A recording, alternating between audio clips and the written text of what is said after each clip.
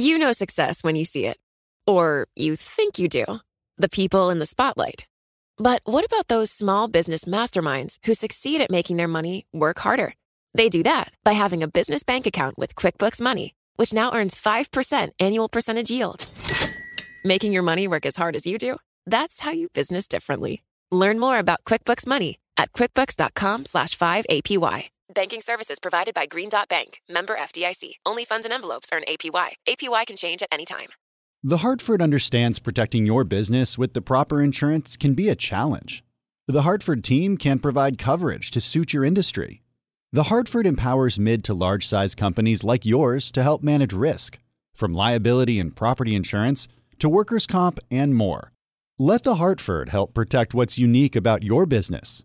Learn how at thehartford.com. Johann Schmiegel, you've got the world's highest IQ. Yes, 247. Wow. Did you know that thanks to Salesforce with Einstein AI, everyone's smarter? Now everyone's an Einstein, just like you. But I'm the smartest. Not anymore. With connected data and trusted AI, everyone can give customers experiences they've only dreamed of. Oh, look, here's a few Einsteins now. Hey, hi. Hola, amigo. Everyone's an Einstein? It's okay, Johann. Let it happen. The #1 AI CRM. Now everyone's an Einstein with Salesforce.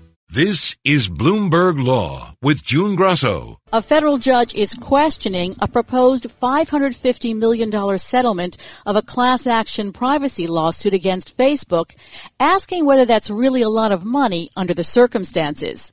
Facebook proposed the deal in January to resolve the lawsuit in which users claim the company illegally gathered biometric data through a photo tagging tool. The company needs the judge's approval to escape a jury trial that could expose it to billions of dollars in damages. My guest is Mark Rifkin, a partner at Wolf Haldenstein. Start by explaining the lawsuit and what was at stake for Facebook. So this is a class action that has been brought by consumers under the Illinois Biometric Information Privacy Act. And the plaintiffs complain that Facebook used servers in California that captured biometric information from consumers in Illinois without their knowledge or consent. And that's a violation of this Illinois statute that imposes pretty substantial penalties on companies like Facebook that do that.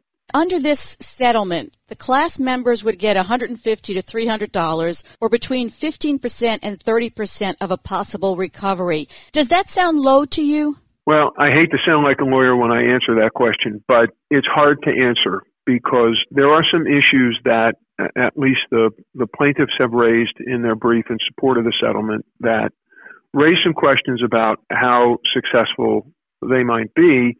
And part of that has to do with the extent to which Illinois law can be applied to a company that operates primarily outside of Illinois. For example, this case is pending in the Northern District of California because that's where Facebook is, and its servers are not located in Illinois. So the machines that are capturing the biometrics are not located in the state that makes that conduct unlawful. That's one big question. The other question is when you have a company as big as Facebook and as many consumers are affected as are affected here, the statutory penalty under the Illinois statute becomes so large that the court needs to exercise some discretion to keep the case proportionate. And so even though the statute allows for a recovery of $1,000 per violation or as much as $5,000 for knowing and intentional violations, it's not clear that that would be the recoverable amount. So it's hard to say whether this is an adequate settlement or not an adequate settlement because there's just too many facts that you need to know in order to be able to make that determination. So the federal judge, James Donato, said at a hearing last week, that's not an issue here. $550 million is a lot, but the question is it really a lot? Yeah, I think what Judge Donato meant to say was it's a lot of money, but is it enough money? And that depends upon how convinced you are that, number one, Illinois would be able to apply its laws to Facebook when Facebook is acting outside of Illinois. And then number two, when you aggregate all the damages of all the consumers in Illinois who are affected, is the number that would be imposed on Facebook by way of statutory damages, is that just too big a number to be disproportionate? And I think that those are questions that really need to be explored. The one thing that I think everybody is looking at as a sort of a game changer here is the $5 billion settlement that Facebook entered into in 2019 with the FTC. And I think that has gotten Judge Donato's attention. And he wants to compare this settlement with the FTC settlement. The judge is asking the attorneys to address those concerns of his, but weren't the issues different in the FTC case? Well, they're different issues, but they're not unrelated issues. Look, for years, for almost a decade already, Facebook has been under intense scrutiny because of the way it treats consumer data. And in 2012, Facebook entered into a settlement order with the FTC that supposedly restricted its right to control user data. Facebook has always said that if you put something on Facebook, Facebook owns the data. And there's been lots of pushback against that. Then in 2019, the FTC announces this enormous settlement. $5 billion dwarfs any kind of privacy settlement that's ever been entered into. And they say you ignored the restrictions that we put on you in 2012. And you've done so not just for users' data, but also for the data of the friends of users. And part of this is because Facebook creates such a web of connections between users. It's just a monstrously big problem. And Judge Donato, I think, rightly said, look, does that conduct take us out of the realm of a negligent violation of the Illinois biometric privacy statute, or does it put Facebook in the realm of being a knowing and intentional and willful violator, in which case the potential statutory damages under the Illinois statute are not $1,000 per violation, but $5,000 per violation. And that obviously changes the risk to Facebook and the size of the case. And all of those things, I think, need to be looked at together to understand the way the court will view the settlement that is being proposed to it. Do judges just often rubber stamp settlements like this? Is this unusual for a judge, or is it typical? Well, it's unusual, but it's not unprecedented. Sometimes when a settlement is presented to the court will look at it and realize very quickly that it falls within the range of reasonableness, and will preliminarily approve a settlement so that the class members who are affected by a settlement can be told about the proposed settlement, and their views are solicited. Occasionally, a case like this, it looks to a judge like maybe we need some more explanation before I'm even prepared to send notice of the proposed settlement to the class members. And I think one of the things that changed the way Judge Donato has looked at this case is the FTC settlement that happened in 2019, because it stands out as a bellwether event. And it may have changed the way he looked at the case. It may have changed the way he looked at the merits of the case. And he said, no, I need some information. I need some explanation. Yes, $550 million is a big number, but how does it stack up against what Facebook's real exposure is in this case? And so it happens from time to time that a judge will ask those questions.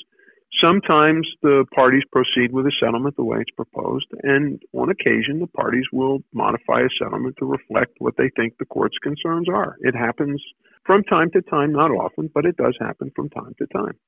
So how does it play into this that Facebook failed to get a federal appeals court to reverse and also failed to get the Supreme Court to take the case? Well, obviously that takes some of the risk from the plaintiffs and puts it onto Facebook. And that's part of the calculus that the parties have to make when they look at whether to try a case, whether to settle a case, whatever it may be. And when Facebook tried to appeal, when Facebook tried to get the Supreme Court to take the appeal and lost those efforts, then now they have to recalculate what they think their exposure is, and obviously that changes what they think the value of the case is for them. And I think also, again, I hate to keep coming back to this, but Facebook just settled a claim with the FTC for $5 billion. They don't really need any more scrutiny. And I think that gives them even more impetus to try to settle the case. And Judge Donato is mindful of that. And I think he looks at it and says, we need to take a harder look at this settlement. Is it fair to the individuals who have this right under Illinois law that we are asking them to take such a discount on what their statutory claim might be? And Facebook does have a history of settling privacy claims on the cheap, so to speak. They make good deals. Well, I think that when you're dealing with a company as large as Facebook and as many users as Facebook has, the numbers get very big very fast. And so the exposure gets very big very fast. And Facebook is, if nothing else, they are incredibly efficient at analyzing data and calculating risk and reward. They've settled cases that, maybe look like they're reasonable bargains, but I keep, that $5 billion FTC settlement, even for Facebook, that's an eye-popping number. And now they have this large liability under the Illinois Biometric Privacy Act, and they're going to have to deal with it in a way that is going to satisfy not just the court, but ultimately the class members who are going to be asked whether they support the settlement, and they're going to have to put together a presentation that is going to have to make sense to the constituents who are involved. So whether they're going to be able to settle this case on the cheap or not, I think that their ability to do that is probably a little bit less today than it was last week, because Judge Donato says not quite yet. Let's take a harder look at this. We'll see what happens.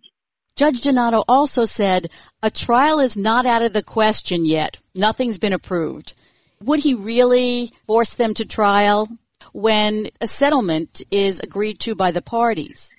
Well, in a case like this, where you have tens of thousands or hundreds of thousands or millions of users in the state of Illinois, the answer is the court has it has a duty to protect the absent class members, and it's going to take that duty seriously. And right now, Judge Donato says, I'm not convinced yet that this settlement is within the range that I could approve. And so I think it's going to be incumbent on the parties to do one of two things. They're either going to have to show Judge Donato why this $550 million settlement is worthy of preliminary approval, and they may need to do a little bit more work to explain why they think the risk justifies the settlement, or they're going to have to modify the settlement. I would expect that Judge Donato would rather see a settlement than a trial, but it has to be a fair settlement. And right now, he is at least skeptical based on the presentation that has been made to him.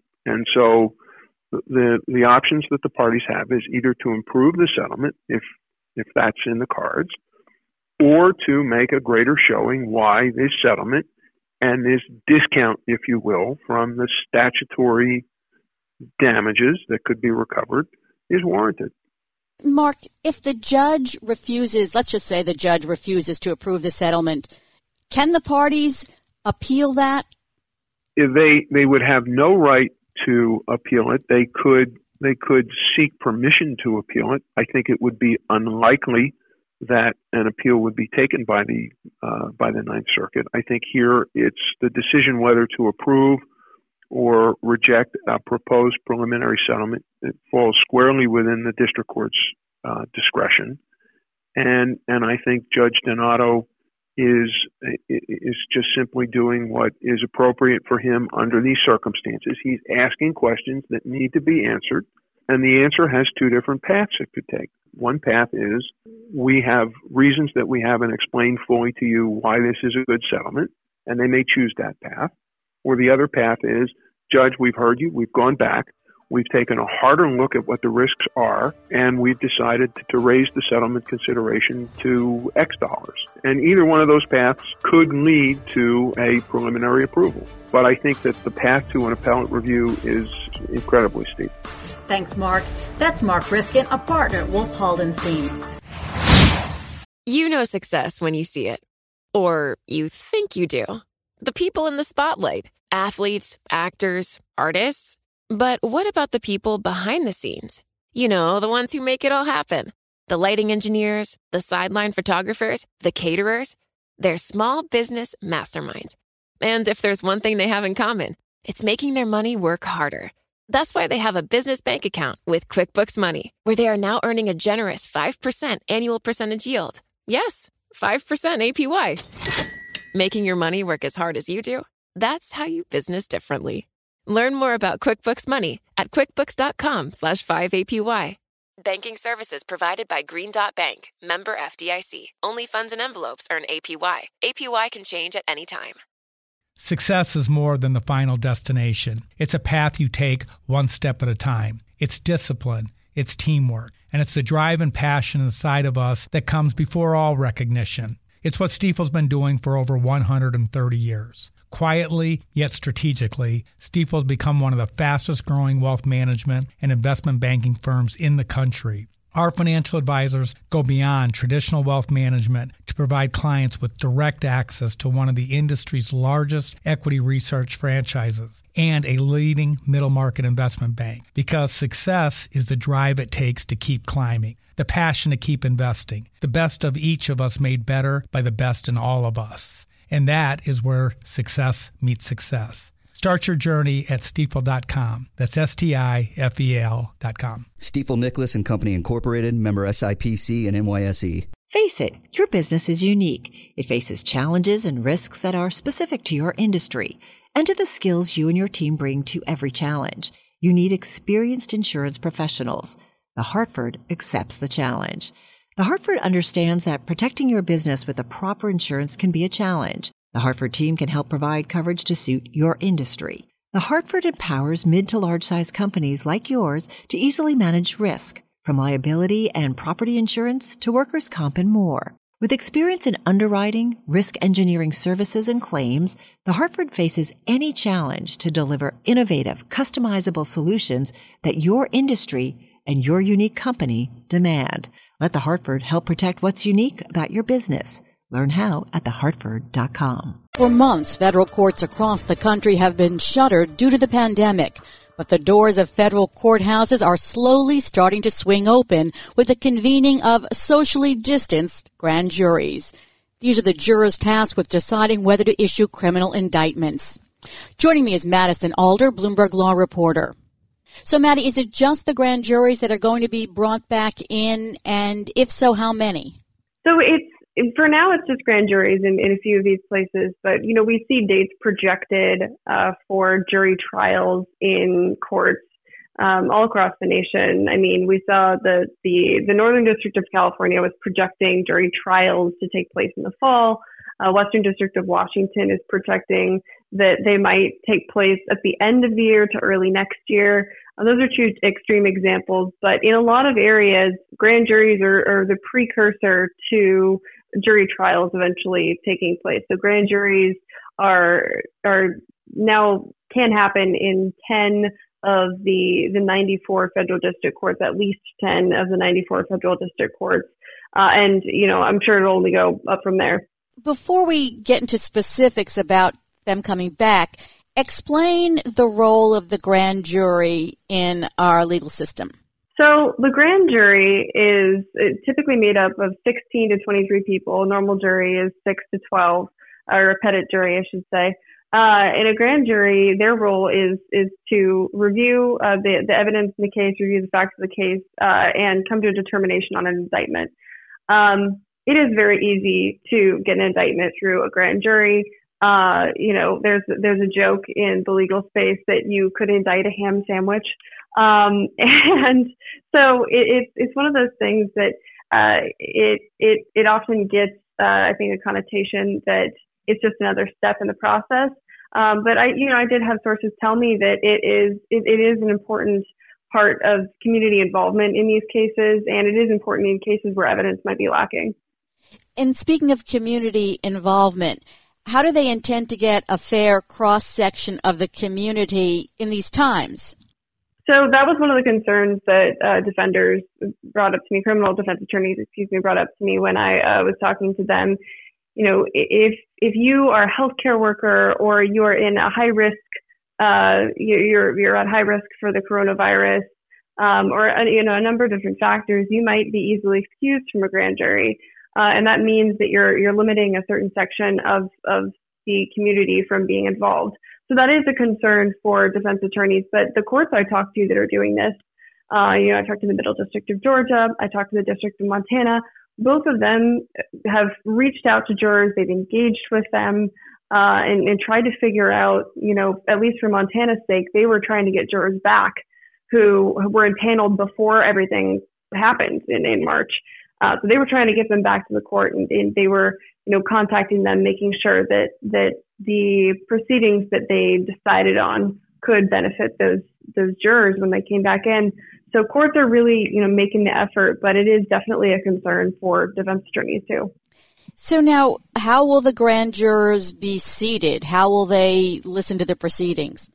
So, like everything with this pandemic, it's different from court to court. But some of the creative ways that we're seeing courts do this are splitting up jurors into different rooms, different courthouses even. That's what Montana did when they did their grand jury at the beginning of May.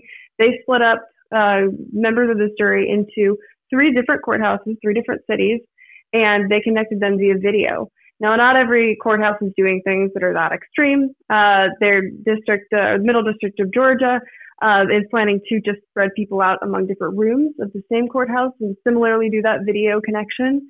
But, I've seen other courts mention that they're going to be using larger rooms, separating people out through a larger ceremonial courtroom. So there are a number of different ways courts are approaching this. The overarching element of importance to a grand jury is grand jury secrecy. So we hear this time and time again. How do they maintain secrecy if it's on video? Are they concerned that there might be hacking or someone else might be in a room?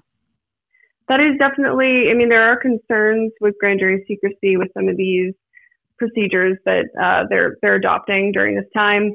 One of the ones that I've heard from defense attorneys is potentially having a larger room.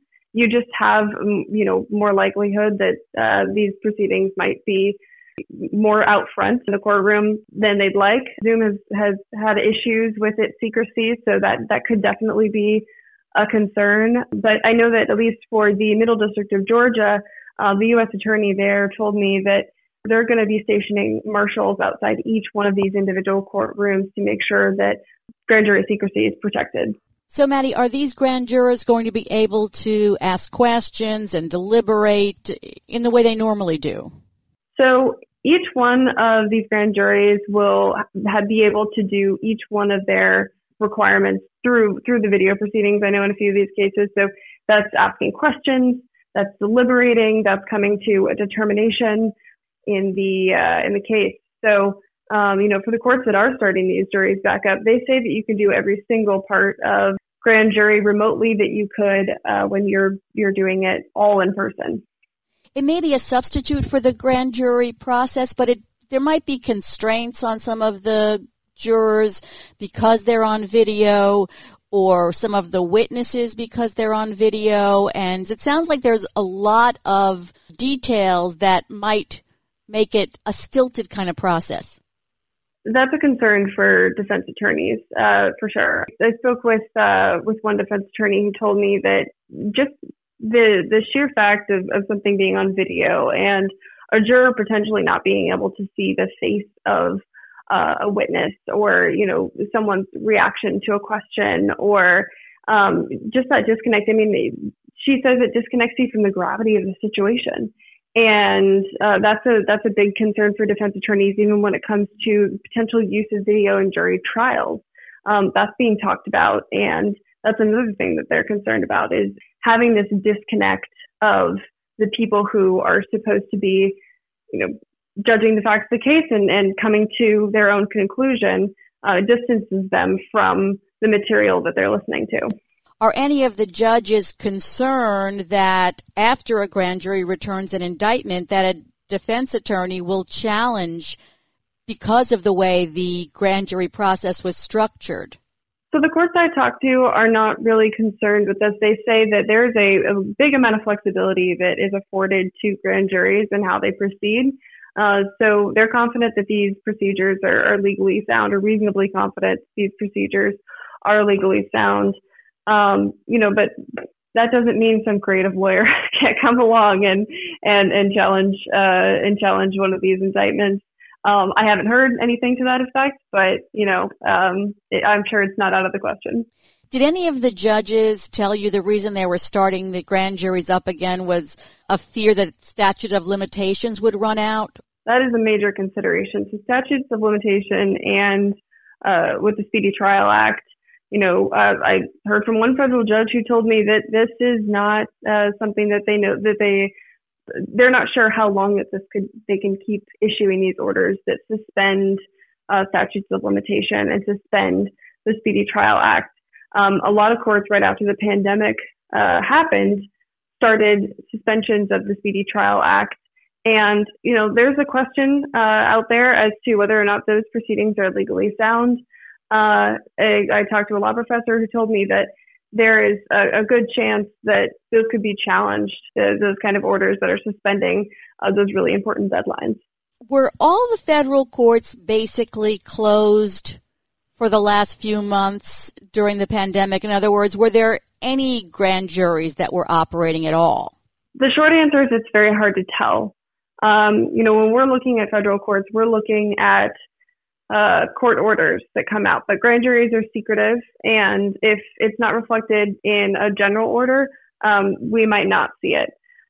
So from what we know, there's been at least one jury trial that happened during the pandemic, and then there was the grand jury in Montana that happened at the beginning of May. But other than that, it is very hard to tell what's happening in all 94 federal district courts because they are so independent from one another. And it is very different when it comes to how they update their procedures and what's going on their calendar, on their websites. I'm also wondering, are they fitted to do this video conferencing, basically video conferencing? I mean, have they had to install equipment, and are some courts ahead of other courts on that? Some courts in the beginning mentioned adopting new video procedures. And, I know a lot of courts have mentioned that they're using things like Zoom. But I'm sure that this is prompting a lot of courts to take another look at their video equipment and try to revamp it to make sure that they can still do these kind of proceedings. This is part of a 4-phased approach. Tell us about that approach. So the Administrative Office of the Court released guidance from the Judicial Conference that basically said, here's how you can start reopening. And that was, it's got 4 different phases. In the first 2 phases, grand juries are included in both of those. So courts have the option to start grand juries. And it really is, each of these phases is, it's determinative on what the health situation is in the community that court is located in.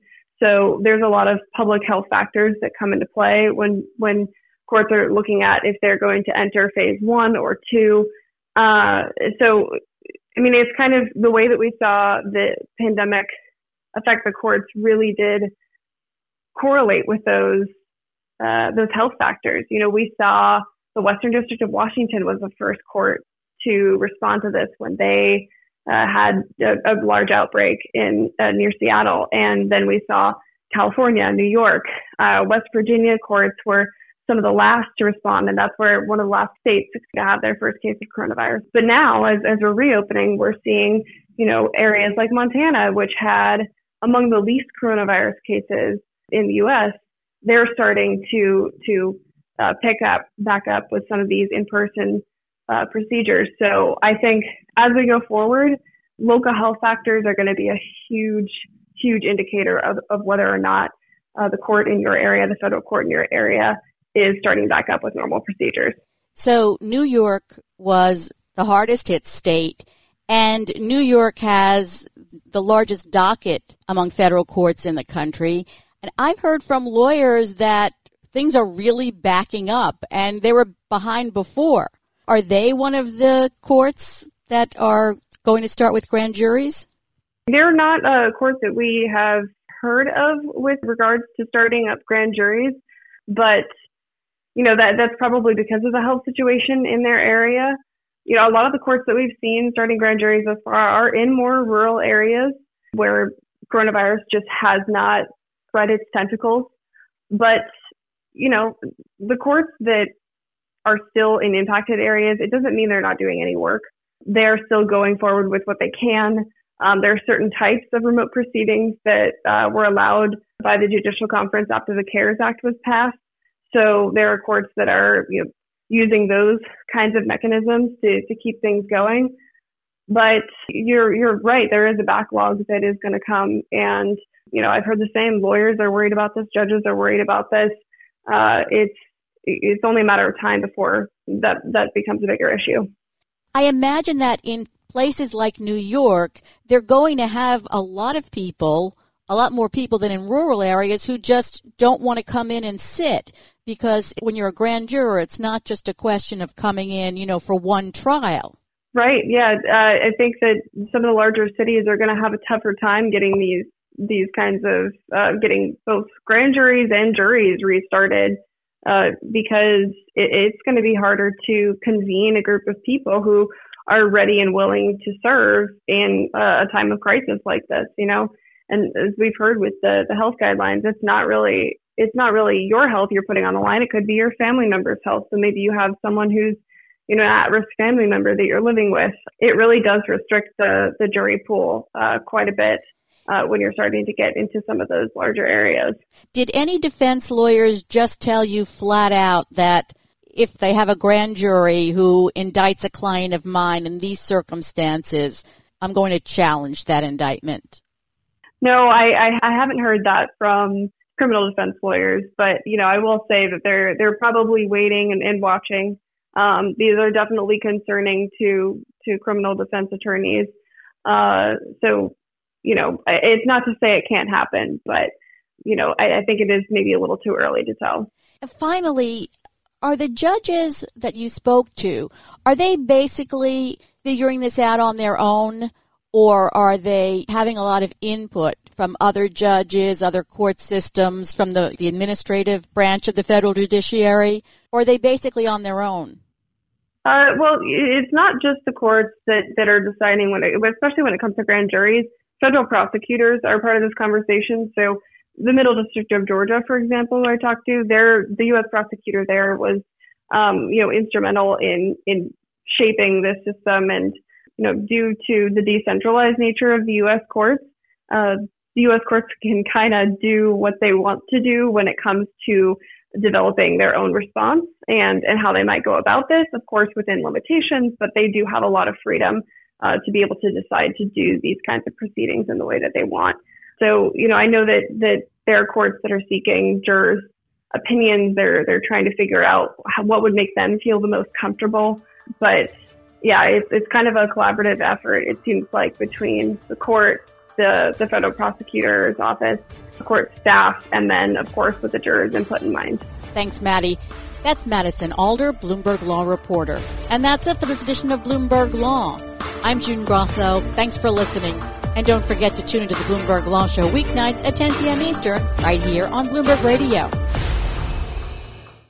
The Hartford understands protecting your business with the proper insurance can be a challenge.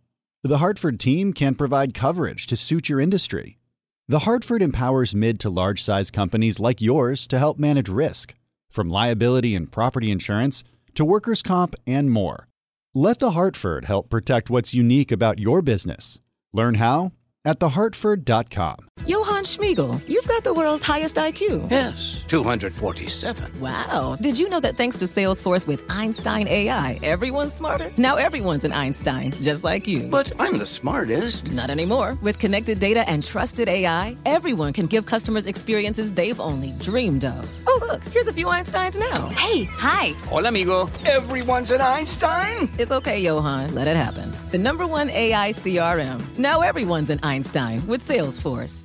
Top Thrill 2 is like no other course. 2 420-foot vertical speedways, 3 launches. All right, let's talk strategy. Copy that, driver. Go for maximum acceleration off the start. Roger that. You've got a short straightaway to push from 0 to 74 on the first vertical speedway. And what about the rollback? Rollback will set you up for an explosive reverse climb 420 feet in the sky so you reach 0 Gs in total weightlessness. 420 feet of straight-up speed. Let's get it. Top Thrill 2, the world's tallest and fastest triple-launch strata coaster. Get your tickets at cedarpoint.com.